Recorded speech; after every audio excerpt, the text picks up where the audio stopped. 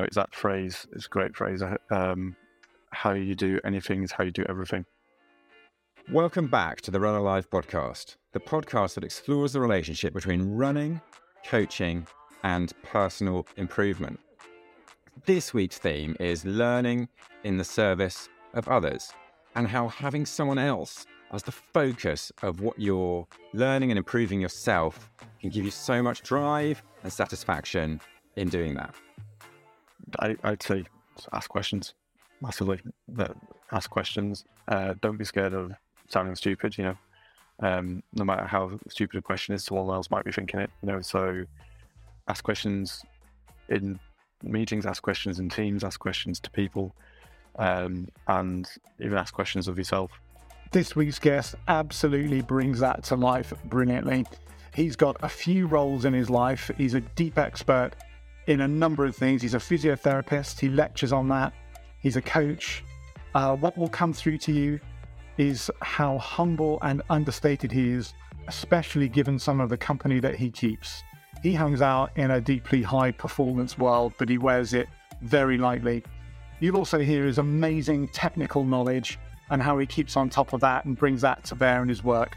But I think most of what stood out to me and Ed was his ability and willingness just to keep learning and reinventing himself, and that the engine for that is service of other people and facilitating the greatness of others. Because everyone stands at the start line and everyone's got 200 meters to run, but he stood on that start line and he felt like he was already behind. You need to catch up. And it's like, well, everyone's got 200 meters, mate. You're not behind. Alex O'Gorman is a physiotherapist who's currently working for British Triathlon and has previously worked for Ineos Grenadiers cycling team and British Athletics. He lectures on a master's programme at St Mary's University and works with elite athletes such as Jake Whiteman. He also coaches sprinters that have represented Great Britain and won medals at British and European championships. What makes you come alive? Challenges would make me come alive. So I like puzzles, I like challenges, I like to be stimulated, always have a problem to solve. That's what makes me come alive, really. But that probably centers around to challenges that are engaged with helping people and helping people be their best selves and trying to strive for something big. That's fantastic. So there's a big thing here for you in you want to help people get there, but you don't necessarily want it to be easy, or you're attracted to the kind of tricky thing? I'm stimulated by the tricky thing. I think, like, if you sort of ask me my personal values, I would sort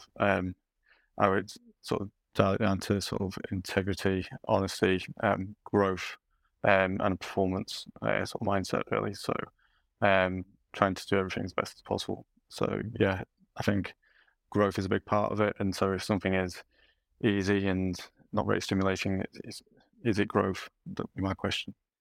So there's something for you, which is for it to be worth doing. Yeah. Something's got to be really challenging about it, and it's going to change the people involved. Yeah, it's got to be challenging for me. It has to be challenging. It has to be meaningful. And I think, like, for me, everyone's kind of got to be sort of pulling in the same direction and, wanting the same thing. I think, I've worked with people in the past that maybe aren't as excited by the challenge, or maybe in the situation they're very talented, but they don't. For me, I'd say, like, the mindset isn't there, and it doesn't really fit with me. So as much about the challenge as about the person you're doing it with. Is you go on a journey. It's who you go with is quite important. You're a coach and a physio in elite sport. High performance is obviously a given across where you work. But you just spoke about challenge and solving puzzles and going on a journey with the right person, with the right mindset. Is that what sets you apart as a coach, or is there something else? I guess for me, I sort of, as I say, the challenge and sort of like breaking that puzzle down is exciting, but the person or the people you're working with is all equally important. So yeah, for me as a coach, so I coach, let's say, a few sprinters. They all have very different programs, and I sort of come at it very differently with each one, because it's about in the individual. So I have a very individualistic sort of approach, really, with that, and not only in terms of maybe if you were to like sort of phenotype them as a sprinter, maybe what sort of sprinter they are, how they sort of react to certain stimulus, but how they are as people. I think that sort of it's integrated into how they are as people, integrates into how they're going to execute a performance around a technical skill and approach a skill and approach a sport. That makes a lot of sense, bearing in mind what you just said about mindset and them being in the right the right frame of mind to actually execute and achieve. But it's more than a mindset, right? It's about more holistic approach for them as individuals. Yeah, definitely. I definitely, so the way I treat it as a physiotherapist and the way I sort of would approach sort of coaching an athlete, it's very holistic. It's bringing all the parts together for me, because I think, like, so if I was trying to explain this, if you had someone with a knee injury, you can be this sort of take this approach where you zero in on the knee and the pathology of the knee and what's wrong with that knee. But for me, it's like, well, you can't really treat the knee without considering what's happening below it for an ankle or above around the hip, but also how they move in their sport, how they move as an individual, what strength qualities they have, etc. So if I come to an athlete and I'm looking at an athlete and working with an athlete, it's like, well, what makes them tick? You know, what experiences have they had? What are their beliefs? What are their life experiences? You know, it's that whole saying of like, you know, if I had exactly the same experiences as you and lived exactly the same life as you, I'd make exactly the same choices as you. Do you know? So really having that sort of, I guess, that empathy to tap into that person's world and that person's lens of their reality is important, because if there's someone that needs a lot of information and a lot of reasoning around stuff, you've got to provide that, because any sort of program that you try and deliver, or any sort of, you know, suggestion or goal that you're going to sort of approach, that you need to come with reasoning and logic and, you know, the steps of why you would get there. But if someone is emotive and is stimulated by, you know, sort of thrills and you know, constantly needing new stimulus, new challenge, you know, sort of this sort of that low dopamine, you know, you've got to always provide something new, change it up.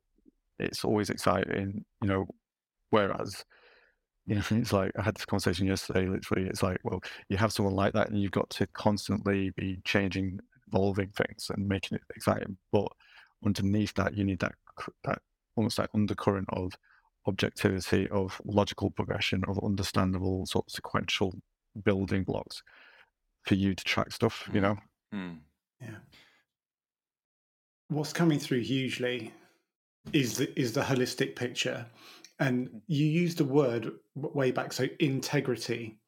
And my classical education is bare minimum, but there's something integral, wholeness, right? When was there something that triggered this realization for you, that looking holistically at the athlete, at the person, can you pinpoint a time or an incident or even set of experiences where you were like, ooh, I need to go broader here and look holistically at the people that I'm working with? I think it's sort of, so for me, I was an athlete myself, sort of reasonable. I sort of dipped under 30 minutes for 10K once. And it's a little bit more than reasonable. Yeah.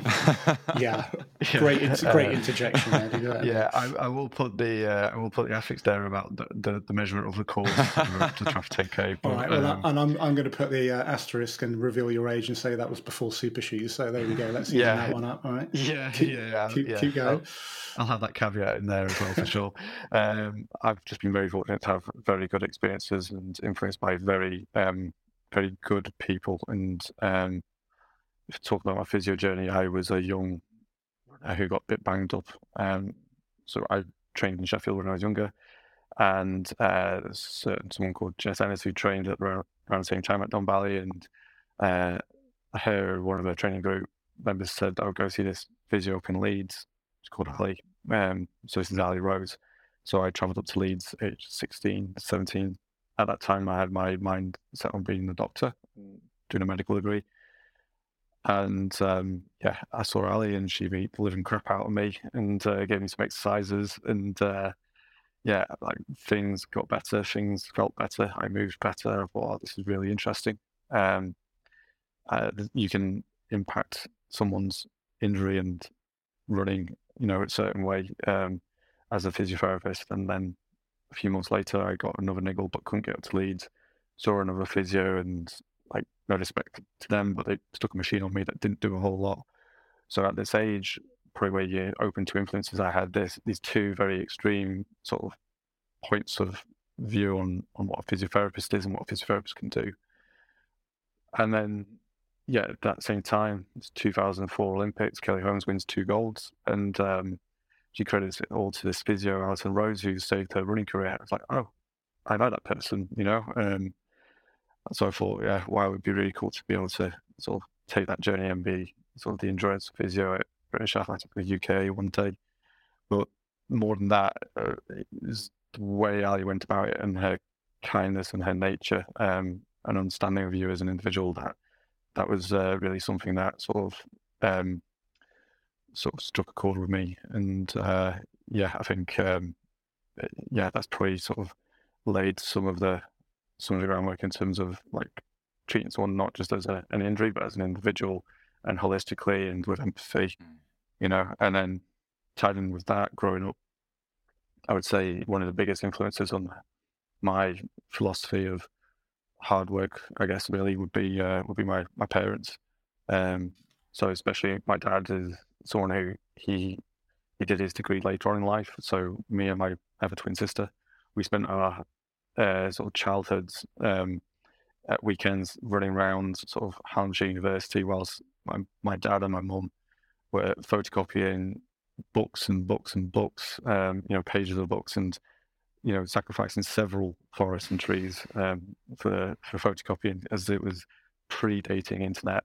And my dad is old school, so seeing him working hard at the weekends with that, but also bringing work home. He worked in law, so bringing work home and having piles of papers all around him, as he'd watch sport on TV at the weekend, but be working a good 70 hours easy a week. And that was tied in with just the sport for my mum to help with that, and sort of laid some real foundational sort of principles about hard work and sport, and how you sort of went about solving problems, I guess. It's really great to have that that story about the example of hard work from such a young age. You told us when we were talking before about this moment where someone challenged you to work smarter rather than harder, and that was a bit of a jolt to the system. Tell us a bit more about that. Yeah, it's funny actually. So actually, my wife coined that phrase this weekend in Paris.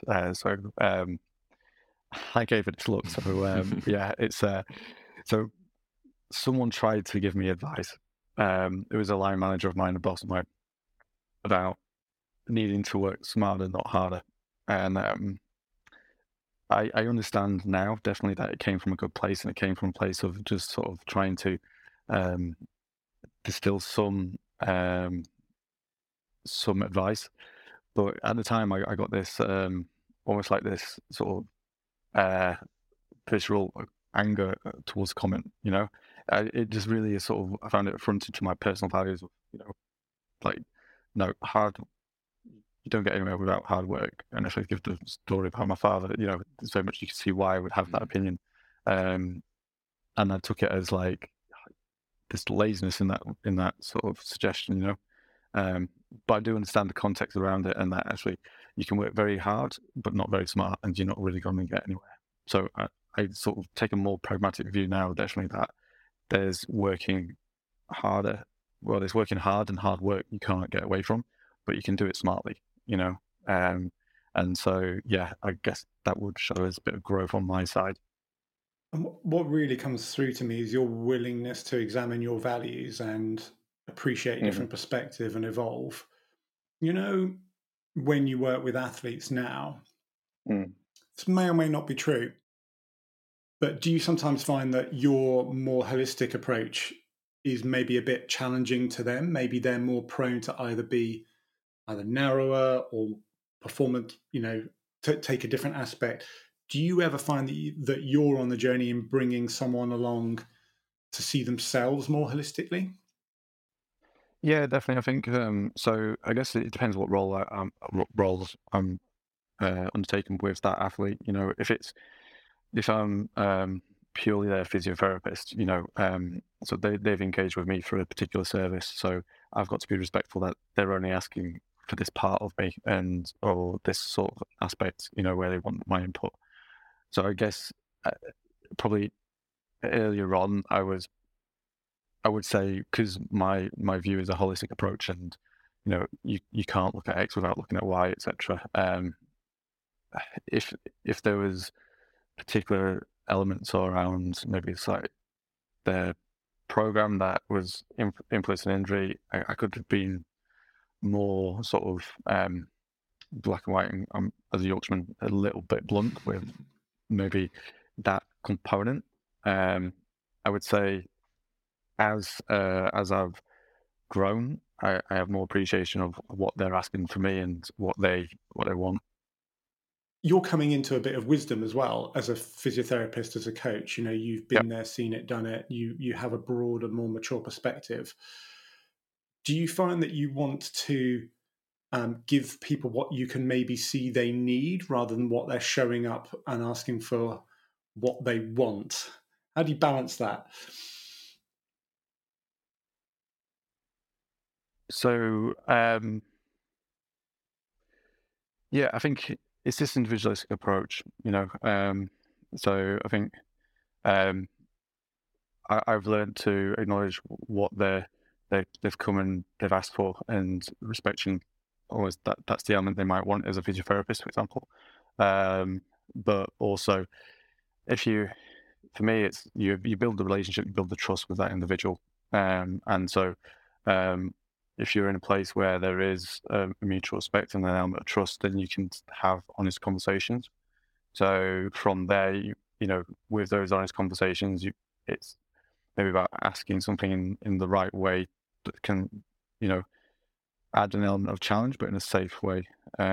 So yeah, I think sometimes I like to be a devil's advocate in situations, and I think yeah, philosophically, if you have 8 people and sort of 7 are agreeing, it's someone's responsibility to be the one that disagrees, just to challenge that robustness of the approach.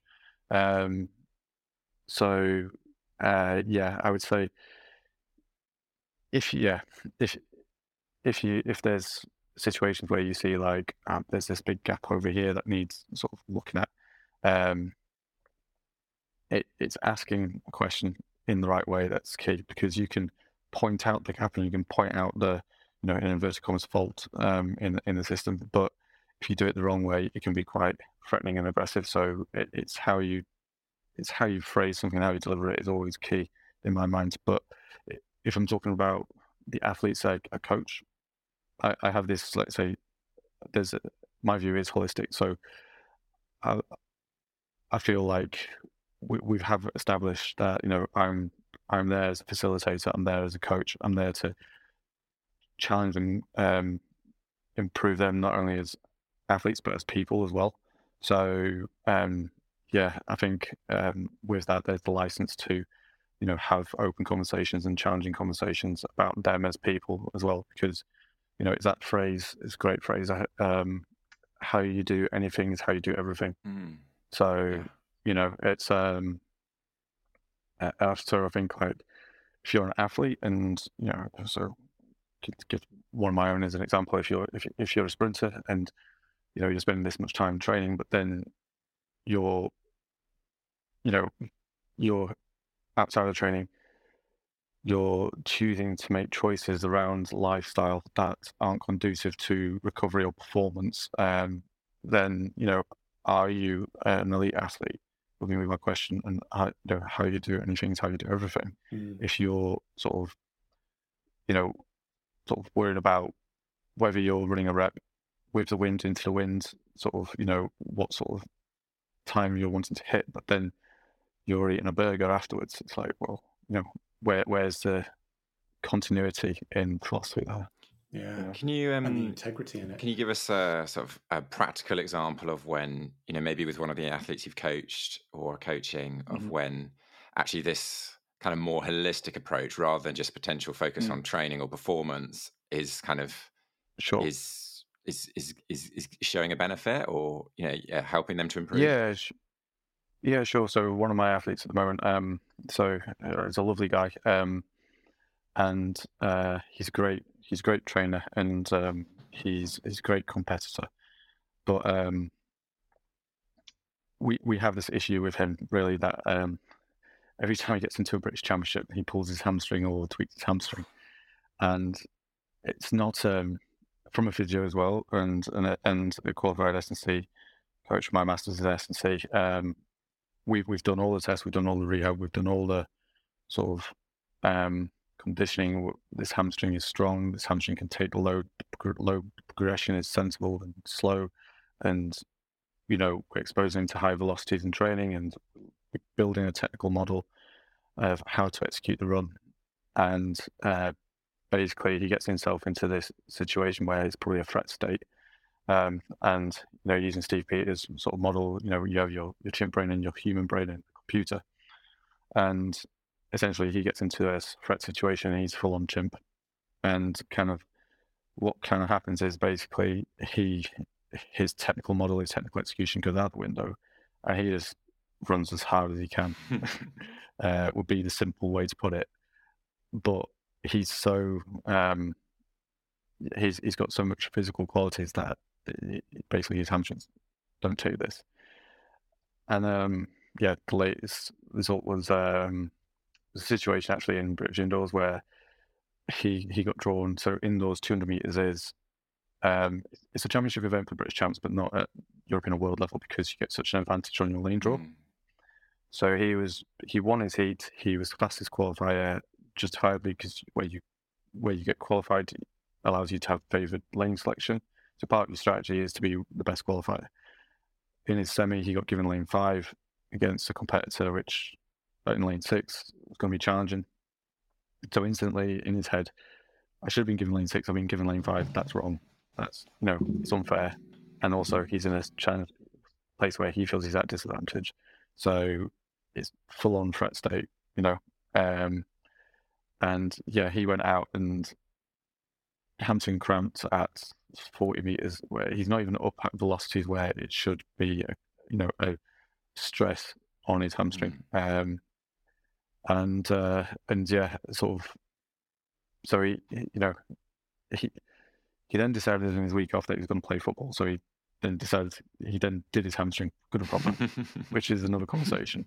But he wanted me to have a look at it. So obviously, with the physio hat on, come on, okay, let's have a look at this. So he comes and we have a look, and it confirmed, you've had a good go at this here. Okay, right, he's about to leave and head back across to Hull. And it's like, no, come on, let's go for a walk. Let's walk the dog.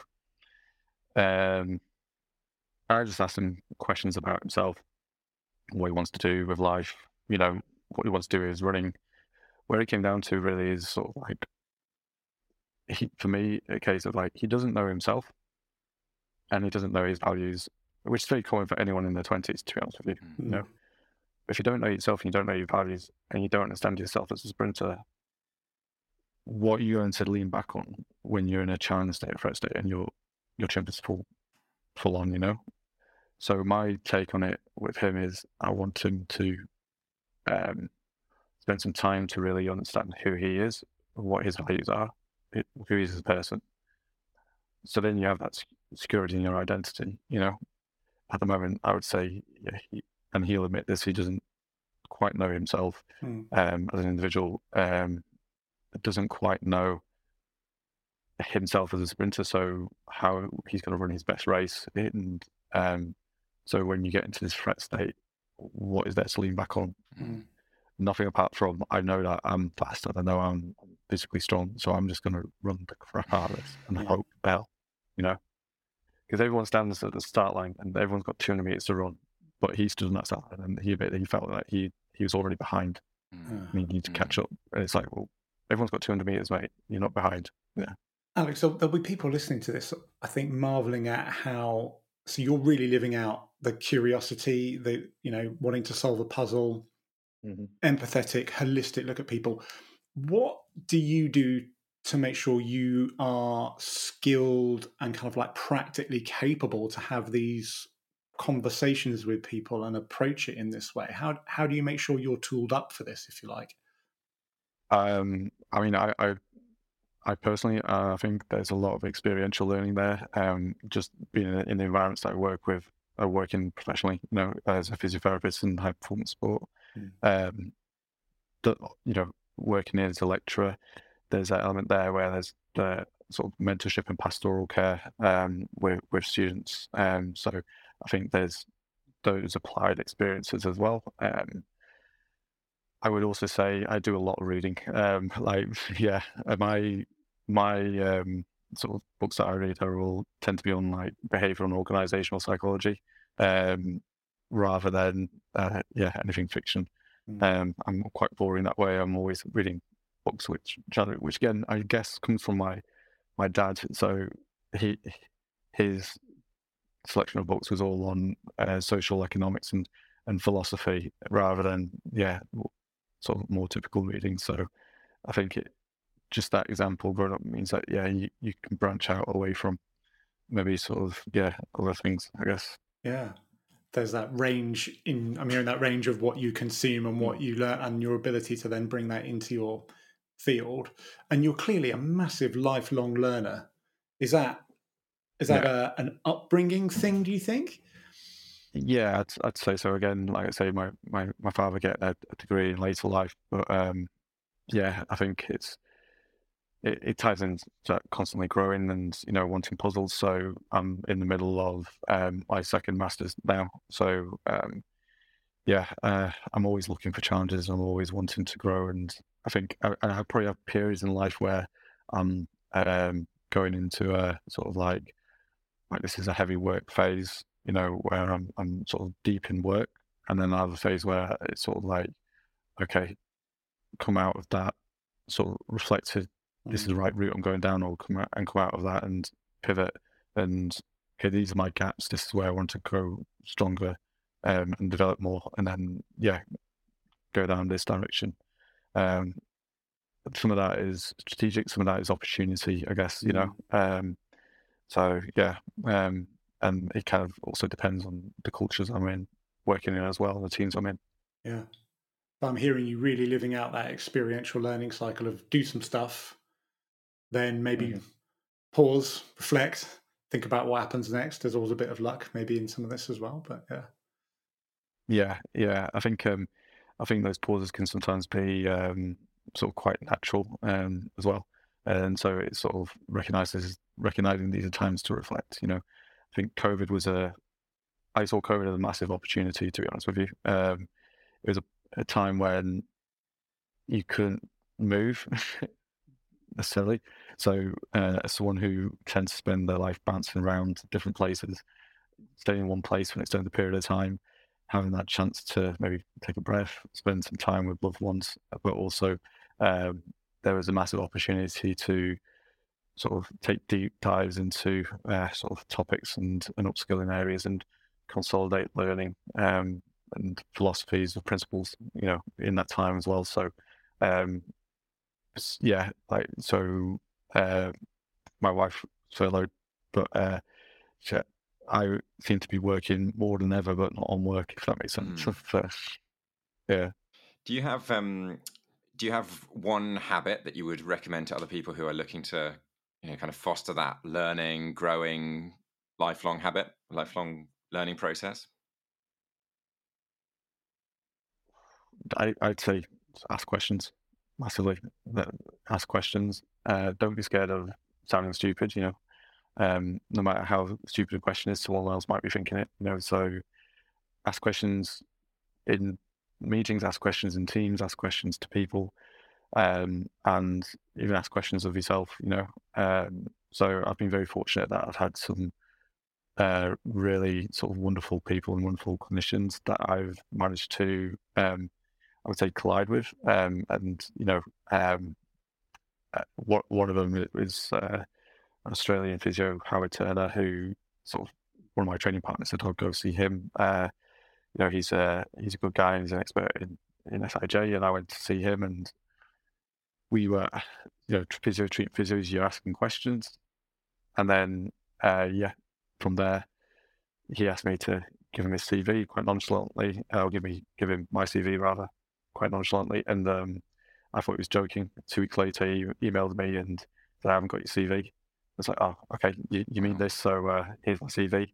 This is when I'm 23, by the way." And it gave me a job, and from there, it was a great sort of ability to learn from him and be mentored by him. And then there was another physio that I saw present, James Moore, who this encyclopedic knowledge and a brilliant way of thinking.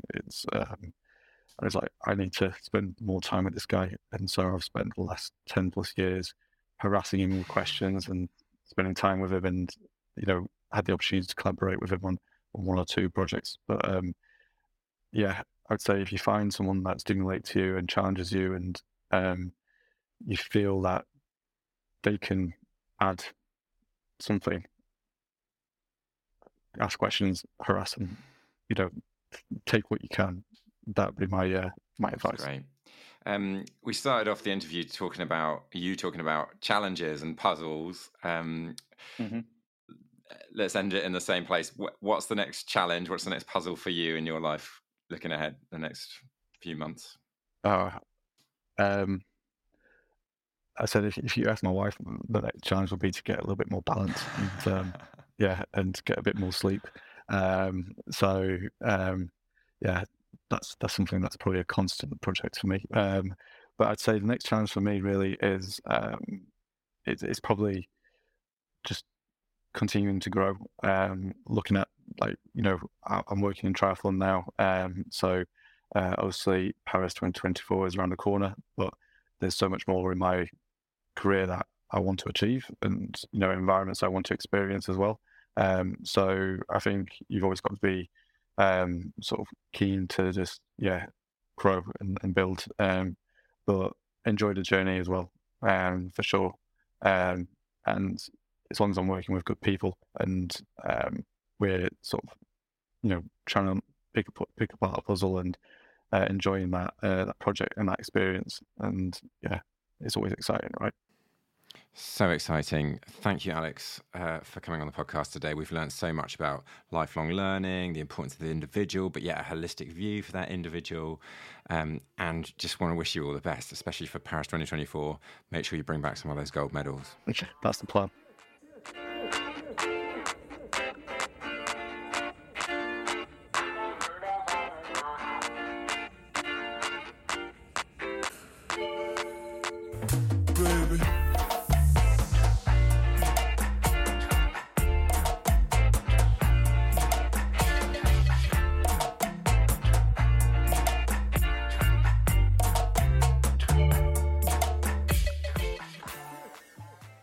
Well, Gary, that was an amazing chat with Alex. He's such a humble person. Yeah, as we said at the beginning, there's that assumption that he lives in a high-performance world. Outcomes are expected, and he has found lots of ways of just wearing that very lightly and making his contribution. Yeah, and making his contribution in a different way to others, or standing aside from, or at least finding his own methodology, perhaps, is the right way of expressing that. No, completely. And if I had to sort of describe his methodology, I'm not sure I could, because he's not succinctly, because he's a blended person, right? There's the body there's the mind, there's his interest in the wider individual, and their like social setting and motivations. And he seems to always be working on his method, Yeah. if you like. Constantly learning it. That was the thing that kind of really came across strongly for me. Even going back to the model that his dad and his mum set for him. Fascinating to hear about that. But how that's then been kind of challenged a little bit, but then really, that work ethic is there, right? As a foundation and driving him onward still. I actually feel quite grateful on that. So he clearly had some great role models there around work, learning, etc. And as you're forming your identity as you get older, you've got some choices to make about what you keep and what you don't from your influences. And I'm feeling very grateful that what Alex chose to keep were some phenomenally valuable ways of being around exactly that. The work hard, the learning, the holistic nature of this, doing something which has got a bit of a service orientation, I think, as well. Yeah, came through. Totally. I think that's the really interesting thing about it, because, there's one outworking of working hard, which is, kind of completely driven on kind of output and on outcomes even. But he's not like that. I mean, obviously he's in a high performance sport and, the outcomes are a part of that. But his approach is very much about the individual and every individual being different and kind of exploring that. And, his view of a coach being there, not just to be about a better athlete, but actually to help, make them a better person. And how that's different for, there's a very human element of that. Massively. Do you know what I think it is partly is he really cares. Yeah. And he knows that caring for people is massively important. And that's part of his integrity, isn't it? Yeah. Is bringing that forward, having the courage to do it, and also knowing that it is, part of the key to getting the outcome that everyone wants, which is great performance. Yeah, you used the word service just before, and I think that's exactly what it is. It's everything he does, whether that's learning or treating or, his whole approach is about being in the service of others. Yeah, maybe even to the extent where he was very vulnerable with us as well, and we asked him what was coming up for him, and he talked about getting more balance and a rest, and that when you've got a calling, that can be a thing, right? Is making sure you build in enough self-renewal time is quite important. So this week, our go-to is all about cultivating learning, but thinking in that about why and who you're learning that for and who might benefit as a result. Yeah, love that actually, because it's well understood that learning is a really important thing for a long and happy life. And goodness me, the pace of change in the world and society really means you've got to, it's just cliche, but you've got to be running almost to stand still. What I feel though is that having a certain like a service orientation to that, and because you're going to want to keep going, and knowing who you're learning for, and the why behind that, and directing it towards others, is great motivational fuel, I think. So, and this is applicable not just for elite sport physios. This is applicable for everyone, whether it's a parent and, how you can learn to parent better for the benefit of your kids, or, a teacher, or, even leading a team at work or volunteer team. Like, how are you learning to apply that better for the good of other people around you? 100%. 100%. We're all embedded, aren't we, in some sort of context or social context, exactly as you say, whether it's the family or the workplace or a wider organization. And we get our meaning in life in many ways through being with those people and doing things, being with and doing stuff together. So yeah, it's absolutely around that. So there might be three questions that are starting to emerge actually in what we've just been talking about, which, if we sort of take them in almost like a slightly reverse order, but a logical order of what are you learning, who is it for, and how will they benefit as a result? Yeah, so I I think it's very interesting, isn't it? Because we can learn in a different ways, whether it's listening to a podcast like this, hopefully, reading, however it might be. What's your favorite way to learn at the moment, Gary? I am I'm a deep experiential learner, I think. So I've always been, this is a bad habit when you do DIY, by the way, because you have to learn by doing and you've only got one house to practice on, which is just awful. But I'm a big, go out there, have some experiences, and then take that moment to reflect, learn, crystallize what sort of happened there, make sense of that concrete experience, and then plan and go again. And I do that in just an enormous amount, and it really augments all the great stuff that you just talked about then, the reading, podcasting, and other stuff. How about you? What do you do to bring learning in for you? I love a little podcast, especially if it's something that I can just fit into my walk to the station or something like that with a nugget. One of my favorites at the moment is Business Made Simple by Donald Miller. Hope that doesn't count as product placement. Anyway, there's no rules about product placement on this podcast. I also love a book. One of my favorite books is Range by David Epstein. If you come across that, really a really interesting book about generalism and how generalists flourish in a specialized world, which as a generalist, I'm very much in favor of. So those 3 questions again. What are you learning? Who is it for?